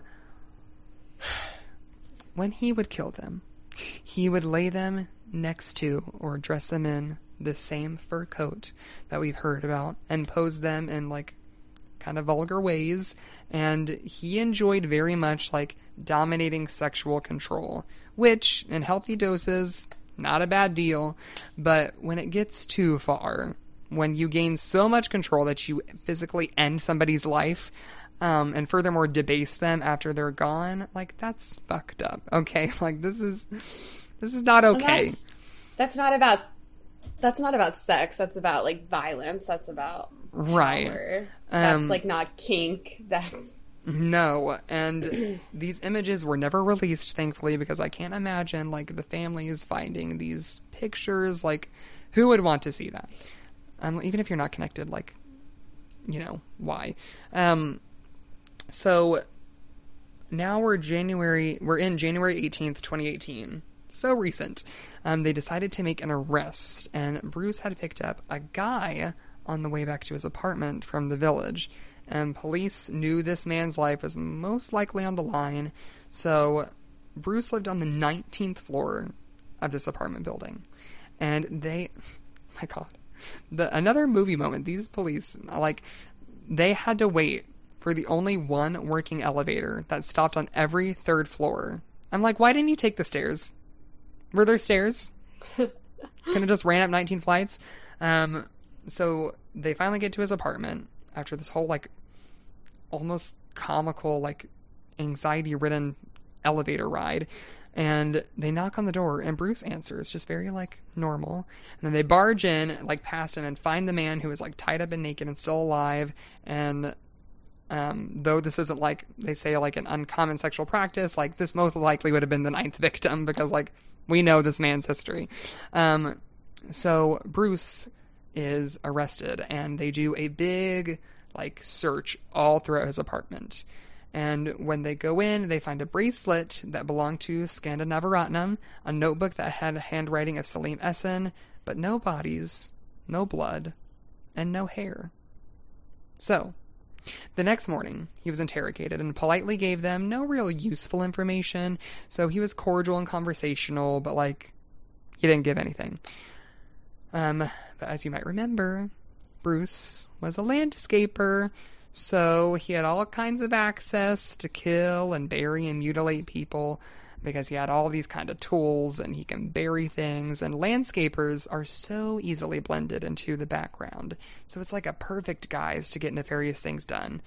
So now we go back to Karen Fraser, one of his clients, right? She's just like this nice red-haired lady. She just like, I liked Bruce. He was a good guy. The police are like, you got to get out of your house because, you know, he was using her garage, so they're like, we're giving you 5 minutes, like, you gotta get out of here, and we're taking you down to the station, like, we gotta ask you about some things. And she was, like, so taken aback as they're like, look, like, Bruce is a murderer, and, like, you know, what was he doing here, blah, blah, blah, blah. And she was like, I was blindsided, and, like, all of his friends were, like, so blindsided, because they're like, this was the dude that you would, like, call up and, like, go eat a slice of, you know, and, like, catch up on a beer, just great, like, nice, wonderful guy. What was hard about it, too, is that, like, Bruce had this, like, this seemingly, like, perfect life at the beginning, and, like, still had this very, like, good story of, like, you know, he was just kind of, like, trapped in a marriage, and even though, like, he really loved his family, he was a good guy, and, like, now he's out and, like, living out and proud, and, like, he still loves his kids, and he works as a mall Santa, and, like, he's just, like, this great guy, right? And everybody's like, we love Bruce. And like nobody saw the signs because he played his part so very well for so long. And so we end up January 21st, 2018, still same year. Karen says she got to go back to her house for a little bit, but there were like media vans everywhere and police cars and dogs all searching through her house. And the dogs were sniffing all these big planters around the house. Now, they started to find dismembered body parts inside of these planters. And there were like 15 planters on the property. Come on now. Yes, ma'am. So, what they're able to find out is a lot of these, these body parts, the cause of death that they can surmise from it is that they all passed from manual strangulation, which is like Bruce's hallmark. And Karen said, like, you know, as she really started to like think about it, like how sick this was, she said, and I quote, he wasn't trying to get rid of them, like of their body parts by planting them. He was planting them to keep them around himself, enjoying the fact that he could eat every day, surrounded by his handiwork. And that's just ew, so creepy. Like, ew. I know. So Andrew Kinsman, Suresh Mahmoodi, and Skanda Navaratnam were the 3 identified bodies from these planters at Karen's house. But now the police are like, we still have like quite a few other missing people, and he has like 100 clients. So like they're going through hundreds of properties, taking out planters, and eventually they find the remains of the other 7 like victims. They still find like pieces of Skanda and Abdul Basir and Sarush and Karushna and Dean and Andrew Kinsman, but they were still missing Majid Kayan. Couldn't find him. They searched hundreds of properties. Couldn't find him.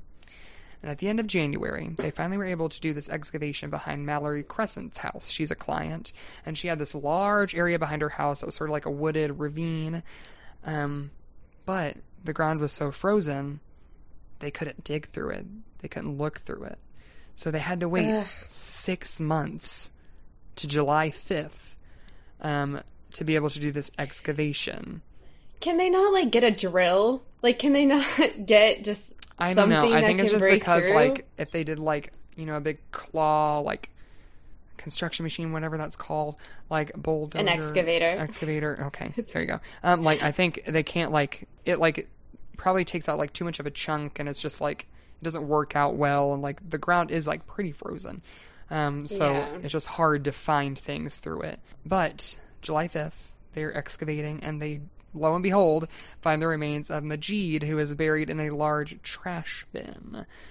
Karen remembers that this was the man that she had witnessed with the shovel, who had looked like he never used it before, and what upset her the most, she said, was that the last moments of these men, like, it wasn't the bodies that upset her.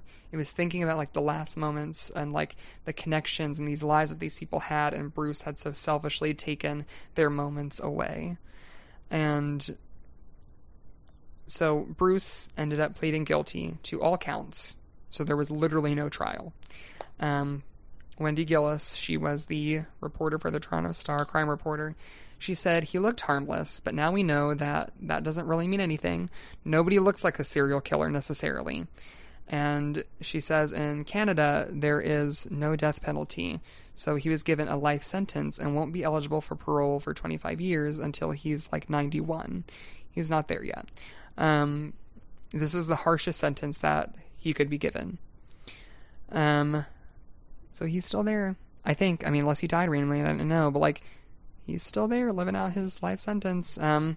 So my crush, Ju Young Lee, ended the episode all with this. He said, when we talk about serial killers like Bruce, certainly the nature of his crimes indicate that he enjoyed having control and power over other people.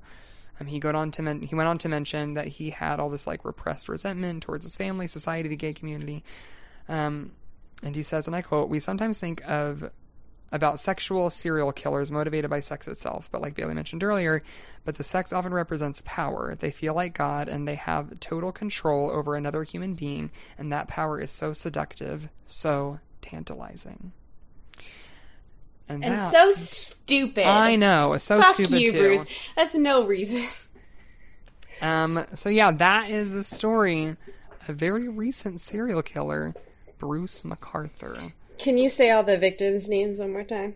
Abdul Basir Faizi, Majid Kayan, Skandinavaratnam, Sarush Mahmoodi, Andrew Kinsman, Salim Essen, Dean Lisowick, and Karushna Kanagaratnam.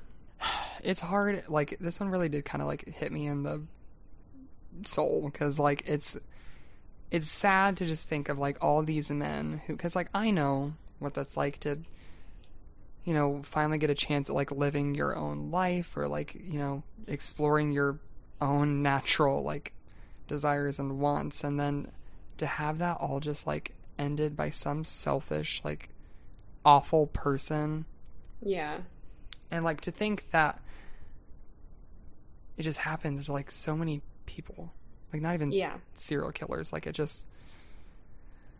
So many unfortunate people, and especially, like, people of minorities. And just... I kind of, like, you know, after I got done with my report, it just kind of sat with me real heavy. And I was like, man, it's just... It's sad. It's very sad. It is. I'm not gonna cry. Haha, for once you're the one crying. It's always me. Can you imagine if, like, they tried to pull off this police work in the 1800s? Oh, they would have given up. They would have given up at the first one. They would have been, like, trying to copy his diary down by hand before he got back. Oh my god. At that point, take the diary. Like, right. Yeah. The fact that they found, like, that speck of blood that was, like... No, I'm like, man, like, come on. I think they still might have gotten to Bruce, like, maybe. I mean, the blood was helpful, but they still were, like, the warrant in his computer was, like, what really got him. Yeah. So, but still, like, 8 years. 8 years it took to get this man. And it shouldn't have. No. There's no reason why it should have. No, it should have been with the first one, you know? Yeah, and I think that happens so many times where, like, it shouldn't have gone on as long as it did. That is the tragedy. That's an added layer of tragedy, is that so many times it happens much longer than it should have, or that it needs to. And I mean, but, you know, pay attention to the people that you love. Look out for your friends. Take care of each other, because every life does matter. Every person does matter. And there are selfish, evil people who will take that away for absolutely no reason. So that's what makes it a scary world out there. So hold on to those you love. Bye. Bye. Good. You're never gonna say that, right?